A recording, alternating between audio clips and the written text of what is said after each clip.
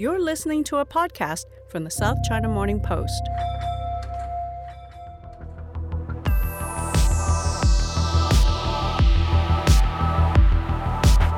Hello and welcome to the Adventure Trail podcast, where we talk to all people doing mad and extreme sports across the world. Today we are joined by Adrian Hayes. Adrian doesn't live in Hong Kong anymore, but he actually used to be here for a few years working as a Gurkha officer and has fond memories.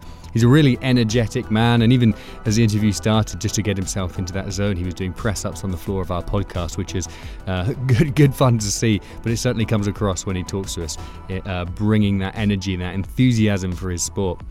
So notable about Adrian, among many of his incredible achievements, are climbing Everest and most recently climbing K2. K2 is a mountaineer's mountain, it's called. You can't go up unless you really know what you're doing, and it has one of the highest summit to death ratios, which is a pretty morbid way of measuring how difficult a mountain is, but it's one of the highest in the world. I think it's around 30%, which Adrian knows all too well. He tried first in 2014, and the summit conditions weren't good, so everybody turned around and made the decision to head for base camp except for two people, a father and a son, Marty and Denali. They ventured on and unfortunately died.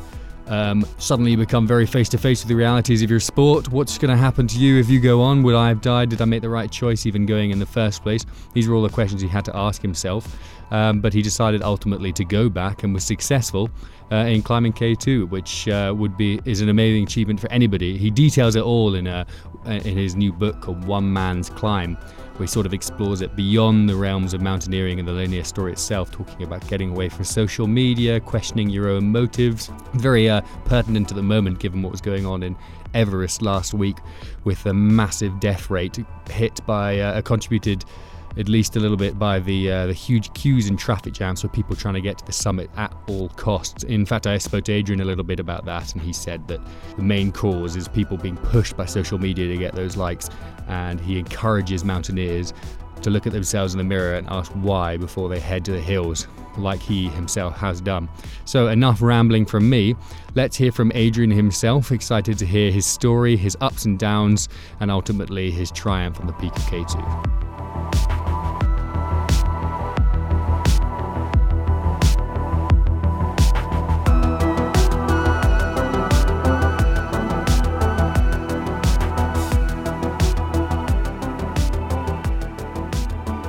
Hi Adrian, so lovely to have you with us today. Hi Mary, hi Mark, and hi everyone listening. So you just did 25 push-ups on the floor right before getting into this chair. Can you tell us a little bit about that habit? Yes, it could be to get over some jet lag and to stop me falling asleep in this interview. But normally, I've got a routine. Whenever I go on stage or speak on TV or radio, I just do 50 press-ups, and it just wakes me up and makes me sort of energized. When was the first time you did it? Actually, not many years ago. I thought it was about maybe 3 years ago I started doing it, just to sort of, I was saying, we all got our own sort of strengths, and if I sort of try to come on as this peace, Dalai Lama type character, I get lost. My power is in sort of energetic and strength-wise, that side of things. So it just makes me feel quite lively. Can I go to sleep now? But you are in Hong Kong now, launching your book, but you're not new to Hong Kong, you lived here. I did indeed. Pre-handover, I served here for 4 years as a Gurkha officer in the British Army. And it was some of the greatest times, my best times in my life. And I'm not just saying this because I'm on air in Hong Kong, but this is my favorite city in the world. So I love coming back here. I'm back here a few times every year for work. And it's very special memories, and it's always great to come back. What was day-to-day life like as a Gurkha here for the 4 years? Well, I was a young, single British Army officer. So let's just put it like this. Playing rugby, based up in the New Territories. And so, in the weekdays we were working hard, and sort of weekends we were playing hard. Let's put it like that, to put it mildly. So, it was based around rugby, but I did a lot of adventure stuff, sailing, hiking, trail running, climbing, all that sort of stuff. I mean, the city's got everything here, and for the hills particularly, it's a great place to go running. Did you know at the time that your life would go in the direction it has? Did you have the big plans to get out into the real wild, as it were? Well, it's a great question because I left school at 16 and with 5 GCSEs, no A-levels, no university, and spent 6 years really mountaineering, climbing, kayaking, skydiving, subaqua, ocean sailing, doing this whole adventure life. But I didn't really have the self-belief at that stage. And I was good at all of them, I suppose. But the problem is if you're going to excel on any one sport, and I was playing rugby, I was playing soccer as well. If you're really going to excel in one sport, you just do one sport. That's it. But I was doing everything. But it was I suppose the lack of that self-belief. I didn't really think that I could do it as a profession. Even though I had polar explorers and mountaineers on my wall as a young kid, and I wrote down as a 12-year-old boy, I'm going to climb Everest and join the SAS and live on a desert island and be a polar explorer, all these dreams. And actually writing them down, they all sort of came true. So it's quite ironic, but took a few years to really sort of really come to fruition. So when did it hit you that you were made for this? Well, I had about 10 years in the army, 2 years in a special forces regiment, 8 years in the Gurkhas. And then I went back and did an MBA. So I got no A-levels, no first degree, but a master's degree, which is quite ironic. But it was on that MBA, I started the first module was on human development, personal development things. And I found it absolutely fascinating. And I sort of continued that studying, and I was continued just reading and studying and things like this. And continuing the adventuring, as I said, which I've been doing since 16. And it was really putting them two together because the whole world of coaching, the personal development, got me into the coaching world. And coaching is all about maximizing your potential, your performance, your results, and all these things. And I just, it was using the concepts, the models, the mantras, the tools and techniques that I really from the early 2000s started to sort of, let's put this into practice. Let's see how far I can push this. And that's when it gave me all those tools and confidence to actually take this as a profession, as one of my professions, I'd add. So what was the first time you were like, you really went for something big rather than climbing in general? You were, I'm going to go for Everest, I'm going to go for K2, I'm going to go for the Arctic. What was it? Yeah, so it depends what you mean by big, because the bigger and bolder you go, the longer they become. That's the simple thing. So you can do, in a 1 week period, you can do tons of things all across the world. 2 weeks, you can do a lot more. 3 weeks, you can get, 7,000 meter peaks, things like this. So I'd done all this for many, many years. But when you go to the 8,000 meter peaks, the 14 8,000 meter peaks in the world, you're talking about 2 months away. And because when you're working for a company, and I was working for Airbus at the time, I was selling Airbuses through Middle East and West Asia, it's hard to ask a company for 2 months off to do something that might kill you. So it really was, I suppose, Everest was the longest thing I did at the time, but I put 3 years planning to this and a lot of other trips beforehand. But that sort of was one of my pivotal things in my career. I'd like, the whole career, I'd say joining Special Forces was the first thing, Sandhurst, officer training at Sandhurst, and then climbing Everest. I put those three things as the three most defining things in my life. So even as you sort of led up to Everest, did you know that once you came down, you were going to go on to K2 and the Arctic and the Antarctic? Well, I'll come to K2 in a second. No, I didn't. I just think, and there's an interesting thing, because when I came down from Everest, this was 2006, I felt on top of the world. I felt I could conquer anything. Now, the interesting thing when I look back, and I do a lot of reflection, a lot of awareness stuff, is this was pre-social media days. So all of these things that I'd done since I was 16 and written these goals down since 12, I was doing for myself, my own personal development, my personal goals, self-worth, self-respect, all this thing. And Everest was the culmination of that. It was the culmination, the biggest goal I'd achieved. And I came back walking on water. Everyone since then, I came back to what I call the information overloaded world we live in, social media, and it just becomes this maze, this readjustment coming back has been pretty tough since then on every big project I've done since 2006. Do you think that's taken away from kind of the purity of adventure? Great question. I think it has, and I speak in the new book about this. Why we do these big adventures, and look, I many listeners here will go. You can go climbing, hiking, running, get into nature. It's a fantastic way to spend your time, apart from in front of the box. But we do it for freedom. We do it for the the camaraderie in the team, into nature, the air, the sky, all these things you do it for. But you can do this in the new territories. You can do it on a walk, a hike, anything. When you do these big goals, you do it really from one main reason, which is called significance. And that's what I've always done it for. It's for significance. But what's changed, and you said the purity now, is really since 2007 with social media now has come in. I think that internal significance, personal goals, personal self-worth, self-respect, doing it for yourself, has been slowly overtaken by recognition, respect, look what I'm doing, look where I am, and dare I say it, look at me. And it has taken away from the purity. I think there's a huge confusion. Even myself, even on the later ones, the last few years, I thought, hold on a second, am I still doing this myself? Because we're only human. We post something up on Instagram or Facebook, whatever, and you get 800 likes or something like this, massive likes and hundreds and 200 comments. We're all human, and it's fantastic. It's humbling to receive. But then you start thinking, what do I need to do? And just you sort of keep pushing. You want to put more up. So I think there is a purity gone. And I'll take the case of Alex Honnold, who free solo, guy who's been doing phenomenal stuff all his life. I believe for his own his personal goals, self-respect, all that internal stuff.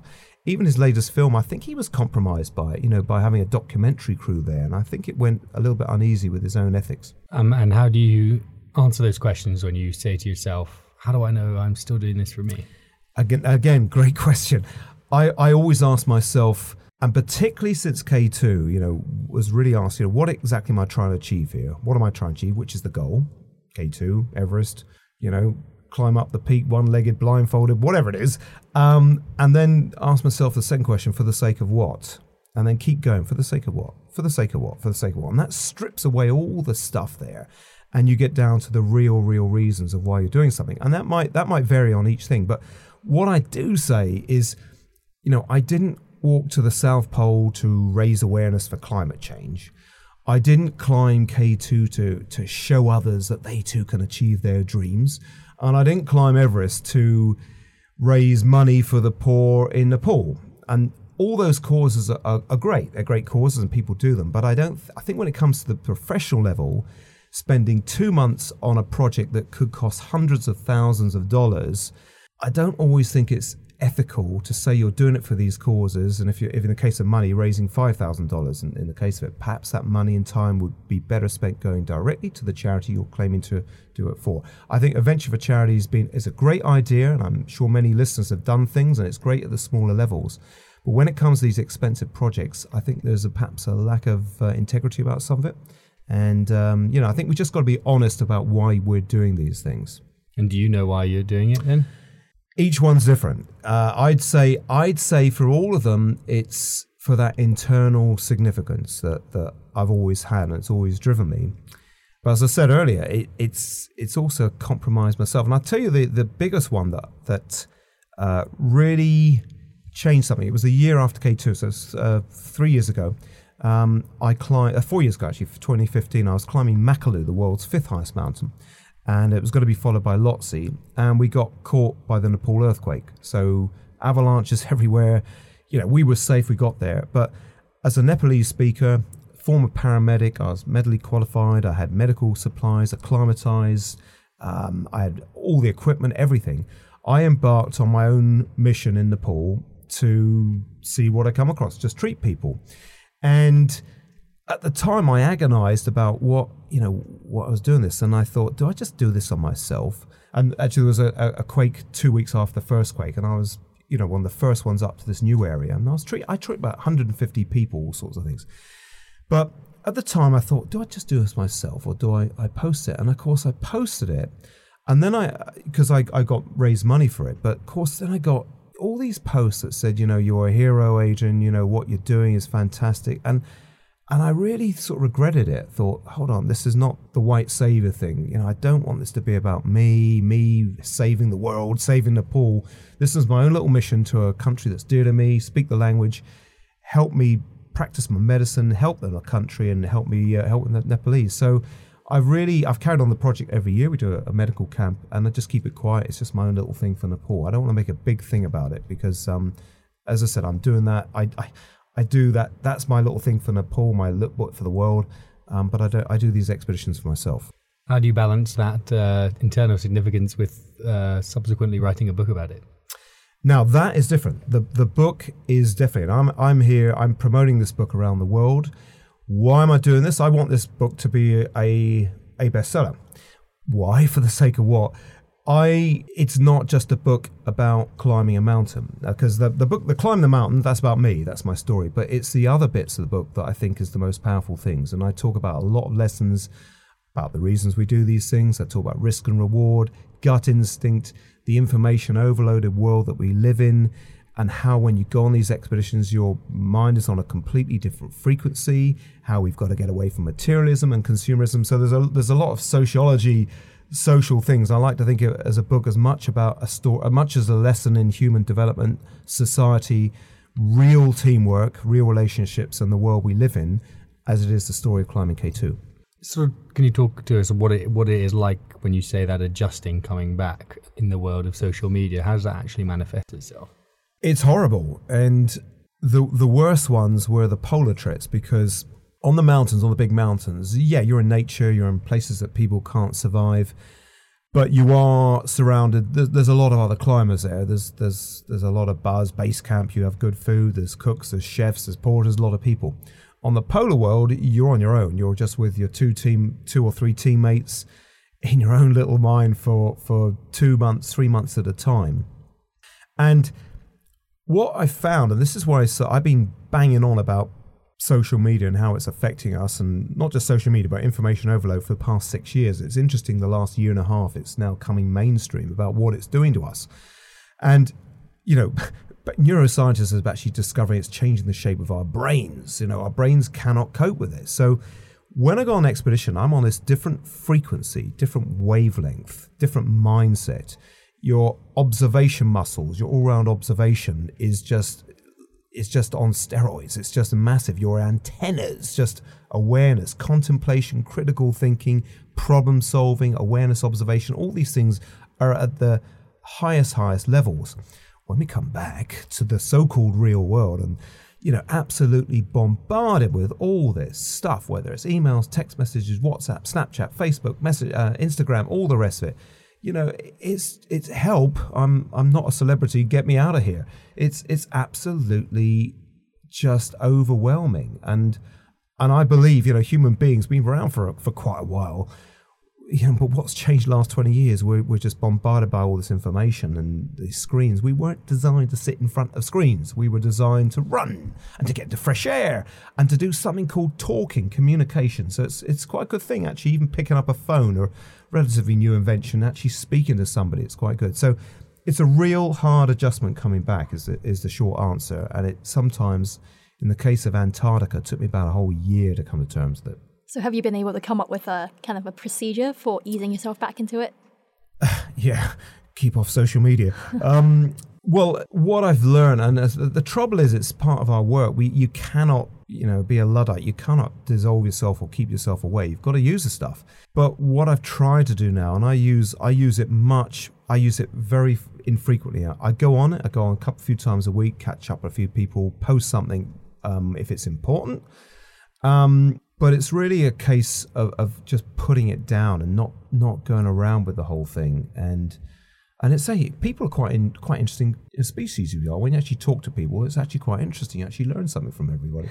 So yeah, the strategy is just to try and get down. But what I like, those of us who do this extreme sports of any time, we're quite in touch with our bodies. And cigarette smoke really absolutely makes me in a panic. I just, something in cigarette smoke actually chokes me. Altitude, I feel that. Heat, I suffer. And even I can feel my brains being zapped by all this information overload. And that's why I just love getting to nature. And look, I think to listeners, listen to the show, that, you don't have to go on a 2-month, 3-month expedition. I think the greatest adventures you can do is like going on a little crag rock climbing, or a hike just out of out of the city here, or sailing. I think going on the sea is a real great sense of freedom when you go on the water. Yeah, speaking of expeditions, I was reading around and learned that you're an advisor for Mars One, the company that's sending or looking to send people and establish the first settlement on Mars. What do you do as an advisor for Mars One? Yeah, so they approached me for two reasons. One, because my experience on long camping trips, long package holidays on these expeditions, and also from my team coaching work, because my other work, and I said, from beginning, full-time adventuring is only one part of my work. And most professional adventurers usually guide people. They do it all the time. For me, it's only one part of my work. I've got adventuring hat, a speaking hat, leadership, team development, executive coaching hat. I do a few documentaries. I speak on sustainability and a few other things. So it was those two things that Mars asked me to come on board. And, the real thing on teamwork, it's absolutely critical. It's one of my great passions of real relationships, real teamwork, because, you get it wrong on an expedition, people lose their lives. You get it wrong on a big sporting team, you lose World Cups. Get it wrong on a Mars One project, a 4-man team going to Mars. It's a bit late on a one-way mission to Mars. But the business world out there does so little with teamwork. They'll do a once-a-year team building day, and that's it. Now, let me tell you, you don't become the All Blacks by building a structure out of cardboard and plastic. You don't get up the top of K2 by going 10-pin bowling, and you don't go to Mars by crossing a swimming pool in a raft full of ropes. You've got to do the work, and that's a key component of my work. So what should teamwork look like if not those kind of activities? Those activities give one benefit of all, and that's fun. That's all they will give. They won't, if we've got a problem, you and me, they won't bridge that assumptions work, that feedback work. It's all built around communication stuff, and there's so many tools and techniques and models when this whole mantra of communication. It's a great overused word. Communication's so important to our work, but you've got to strip communication down. There's so many things with it, and I'll give you one little thing that we did on K2. Or in fact, all my expeditions recent years is team agreements. Those agreements are absolutely fundamental. Everything is laid on the table, and one of them, and there's 25, 30 agreements that everything's there. One of them is we have the implicit agreement that we will not take things personally. So I can say anything to my teammates and they can say to me, and it won't be taken personally, because we've got the model, the mantra of everything is for the sake of the team. And I defer to that team, I sacrifice it, because the team, not the individual, is the ultimate champion. Is that easier said than done when somebody shouts at you? Well, provided you've got the agreements in place at the beginning, and this is where so many corporate teams don't have it. They don't have these agreements in place. So if someone shouts at you, you got to look at what's their objectives. I mean, we're all guilty of blaming and shouting at sometimes, and sometimes raising your voice is necessary. If there's a rock falling down a rock face on K2 and you've taken your eye off the ball or you've endangered your teammates, you're not going to go, oh dear, oh golly, oh gosh, that was unfortunate. You're gonna shout it, but it's that fundamental agreement that the team is the ultimate champion. When you've got that in place, and that you've got that agreement not to take things personally, that you can say everything, you've got this understanding, this trust, this communication that's second to none. And I think, looking at sporting teams around the world, that the New Zealand All Blacks have had it. We're in the Rugby World Cup year, and they have been the number one rugby team for the last 500 years. But they've got an understanding, which is, psychologists and scientists have sort of looked at this team and said what's going on here? There's just this understanding that's just second to none in all sporting teams. And I'd like to think on my K2 expedition and some other things we've had it as well. What kind of tangible actions are you putting in place with the Mars One guys to make them get to that place? Well, we're at early stages. It's, going to Mars, it was going to be 2026. It's now 2032 at the earliest. So there's a long time. In fact, the Mars One project has had a bit of a financial mishap recently. So things have been delayed. So, I've done a few sort of pod calls, concepts with them, and ambassadorial roles, but the real work will start in a few years' time if we get the finances on track. So with the agreements, you're saying that those kind of, to have those terms set on paper should work in the corporate setting as well as it does in the sporting adventure? The models, the mantras, the tools, the techniques, the lessons are exactly the same on making a great team, whether it's a sporting team, a Mars One project, an expedition team, as a team in the corporate world. But as I said, the corporate world, generally 98% of them do nothing apart from, they'll do lots of stuff individually, star talent, leadership development, personal development, but they'll do nothing for the team. And I think we've got the whole concept wrong in many ways because we reward individuals, promotion, remuneration is done a lot individually. And I think, and it's changing gradually, if you start to reward a team and get those 4-man teams, 6-man teams working, these companies could see their profits soar. It's a tangible results-based lessons and techniques we bring into the workforce. So what else do you think is the most misunderstood thing about teamwork in whatever setting, given that you've experienced it in so many different ways? I just think people don't, as I said before, people don't really give it the importance that it's deserved. And so agreements is one, team agreements, taking things personally. I think that the other one is the actions of feedback, giving feedback. People don't know how to do it. And when I've done companies, the most startling fact is when you speak to companies is most bosses and subordinates, the only time they really give feedback is the once a year appraisal. It's too late then, you should be doing it, whatever you agree on, whether it's every week, every day when it happens, that's up to you. But just that, the way of giving feedback, people don't know how to do it. And so now coming back to Hong Kong, you were saying earlier that you're back here a couple times a year? Yeah, I like to come back, usually, again, for leadership development or team coaching workshops for companies here, and often on a public event for certain things. And this week is for the Asia Pacific launch of the new book. So that's why I here did a presentation last night, which was packed out. We had all 5 people in my sitting room. No, we had about nearly 200 people had to do a second sitting, organised by the Royal Geographical Society, who've been great supporters over the years, and supported by Bookazine, the bookstores here in Hong Kong. So we did that last night, off to Singapore this week, and then back again in October for more public events.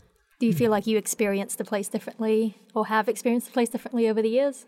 Or are there things that you keep going back to that kind of run through? In Hong Kong? Yeah. Well, I used to have some big nights out when I was a young, early 20s something. And now I usually work my butt off when I'm here. I don't stop. So it's changed slightly. And to be honest, I hardly drink anymore. It's just, maybe a glass of wine, a couple of glasses of wine a week, let alone a few more per night. But, you got to look after your body. And that's the whole thing. It's, doing these extreme things, although I've taken a slight break the last couple of years for personal reasons. But, there's a few more things. Again, look after, you only got one body, and I look after it as much as I can. So your book is about your time on K2, amongst other things, but you attempted to climb it twice. The first time, people lost their lives. How did that make you reflect on all of the sort of path you were going down with adventuring in general? Yeah, I suppose to your listeners, but should explain exactly why K2 is so renowned. I mean, it's the world's second highest mountain. It's located in Pakistan, Chinese border, 1,500 kilometers north of Everest and Nepal. But the difficulty is the weather's always appalling, the snow conditions always appalling, rockfall dangers, avalanche dangers, a technical rock climb, technical ice climb. And the stats, show its difficulty in itself. There's about 6,000 people who've now summited Everest, and there's about just over 400 people who've climbed K2. Apart from that, the low success rates, you've got this high death to summit ratio, which is running around 1 in 5 now. For every 5 climbers that reach the top, 1 will die trying. It was 1 in 4. So you've got a high risk, low reward. Most years nobody gets up there, and you've got a high risk of being killed trying to do it. So you've got to really know your wits about why you're trying to do this. So 2013, the first year, there was only 20 climbers of us on there, and pushing up, things were, people were dying around the surrounding big mountains. Conditions were bad, snow conditions, and sadly 2 guys who went up paid for it with their lives when the rest of us came down. So the reflection, going back to the question, I mean, I was in a, my personal life was in a crisis. For starters, we'd lost 2 friends on the mountain. I'd failed something, and I don't usually fail things.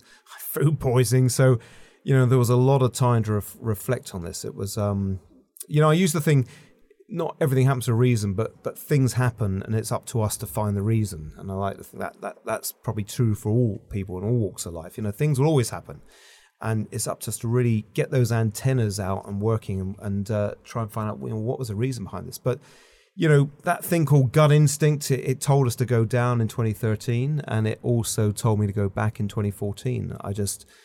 Something told me that rather than give up, I've got to go back there, and I went back in 2014, and thankfully summed it. But luck will play a good part in that. We were very lucky. How long did it take for that gut instinct to draw you back? Well, the last view I had of K2 when we failed in 2013, and I wanted to walk on my own. The team retreated and everyone was together, and I just needed time on my own to think, to contemplate, reflect about what this whole thing was about. And I kept looking back at the mountain, trying to work out the whole thing. And the last look I had the mountain, because K2 is so remote, you only see it on the final trek into base camp, which takes itself about 8 to 9 days. It's in the back end of Beyond. And the final look of that mountain, it sounds a bit sort of hoo-ha, but I sort of looked at it and I sort of felt this thing sort of saying that you've got to come back. I've got to go back. And I think I decided then that I'm going to go back next year. But I was in bits when I came home. It took months to get over it. Was it hard to go back so soon, or did you have to keep the challenge fresh in your mind? Well, I had about, you only do it at certain times a year. So K2 in Pakistan, the climbing season's June and July. In the other Nepal 8000ers, it's April and May. So I had a whole year to sort of prepare myself for it. But, I had big problems, which was with my children back home. And I hadn't seen them basically, but that's a long story, but I won't go to that now. But I think what I did on the second year compared to the first year, because I think the first year, even with the monumental challenge that K2 was and the low success rates and the high risk rates, perhaps because I don't usually fail things, perhaps there was the slightest degree of complacency, and perhaps that I was distracted from what was going on at home. And the second year, it was just complete blinkers on, and I went training like a madman. And I became as fit on that second year, 2014, as I was climbing Everest 10 years earlier, which was the fittest I've been since I did Special Forces selection when I was, 22 years of age. So that's what it takes. I mean, it is absolute blinkers on. You can't have any distractions at all, because if it does, it could cost you your life. When you came around that corner on the approach the second time and saw K2, did you feel like you expected to feel? The first time, I think there was a bit of an escape from what was going on at home. And as I said, there was a lot of humor, and there it is, and a lot of joking that first time. The second time, it was real. We'd experienced death ourselves. We knew what it was about, and that total focus, total zonal, into the zone, as athletes will say. And that was with me that pretty much the most of that second year. So, it's the unknown's always difficult for us. We, human beings, we like the known, good or bad. We don't do very well with the unknown, whatever it is. A mountain to climb, a cancer scare, or a lump on somewhere on your body, or the uncertainty whether you're going to have your job in 2 months' time. We don't do very well. The known is much more easy to deal with. And I suppose the second year, we'd known what it was about. I knew what it was like struggling up those high slopes. I knew what it was like sleeping at those camps on the edge of a precipice. It cramped up, built on the platforms of debris of snow and other rotten tents from previous years. I know what it was like to climb that steep rock slopes, those ice slopes. So it was, as I said, it was far more real for that second time. Cool. Well, I think we're sort of coming to the end of the pod now, but thank you very much for taking the time to share. How long are you in Hong Kong before you fly home, or you fly to Singapore next? Yeah, so just here this week in Hong Kong, and so I come a few times a year, but back at the last week in October, and we'll be doing some more public events on the book, and probably the Hong Kong Literature Festival as well, which starts the 1st of November, and might even get up to Japan to watch a little bit of rugby in the World Cup as well. Watching England get knocked out in the pool stages again, hopefully. Yes, my money's on New Zealand, as most people would say, but let's see. It's Ireland. Let's see. I mean, rugby's my real passion as a sport, and I love it for the teamwork. And rugby's such a great team because you have short, fat guys, tall, dashing wingers, and everyone fits in for the sake of the team. It's a great team sport. Are you a tall, dashing winger around your own? I was a well-built centre, actually, and probably a bit too small to be a centre of high repute. But I would have loved to become a rugby player. But again, it's about concentrating on your strengths. And I found out in my teens when I started climbing mountains that and as I said, I did every sport, but my real key seemed to be this ultra endurance. I seemed to get better as people fell away after a day, 24 hours, 48 hours. I seemed to get stronger as time went on for some unknown reason. That put me in good stead. Mountainings, in the jungle, special forces selection, and above all on the poles many years later. Well, thanks again for everybody tuning in, and thanks, Mary, for helping me out, for me helping you out, and thanks again, Adrian. Thanks, guys.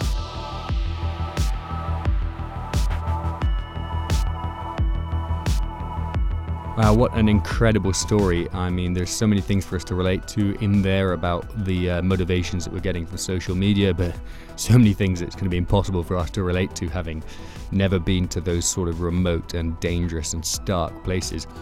If you want to know more about Adrian and his exploration, then I recommend you get his book, One Man's Climb. It's really quite an incredible story. But also, I think he's coming back to Hong Kong in October, and I'm sure he'll be delivering speeches at the likes of the Royal Geographical Society. The best place to keep up to date with that is on his social media, at Adrian Hayes. That's ADRIANHAYES. You can also follow Mary and myself on Twitter. That's at Mary Hui and at Adventure Agnew. And of course, press subscribe on the podcast to hear more exciting news. Over this weekend, we'll have the Trail World Championships, which of course we covered in our last trail podcast with the Hong Kong hero Leung going across there to represent. So hopefully by the time you're listening to this, we will have heard all about her incredible success. She's not the only one. Wong Ho Chung, he's representing Hong Kong as well. We've got Brian McFlynn for Ireland. We've got Bogdan for the Ukraine and Matt Leung for Cambodia, all Hong Kong based, all heading across to Portugal for that epic race. So it's really, really exciting times. But I'm sure all you listeners have plans ahead, whether that's a casual hike or a 100k run over this weekend. Make sure you enjoy yourself. Make sure you make those miles tick away by listening to the Adventure Trail podcast.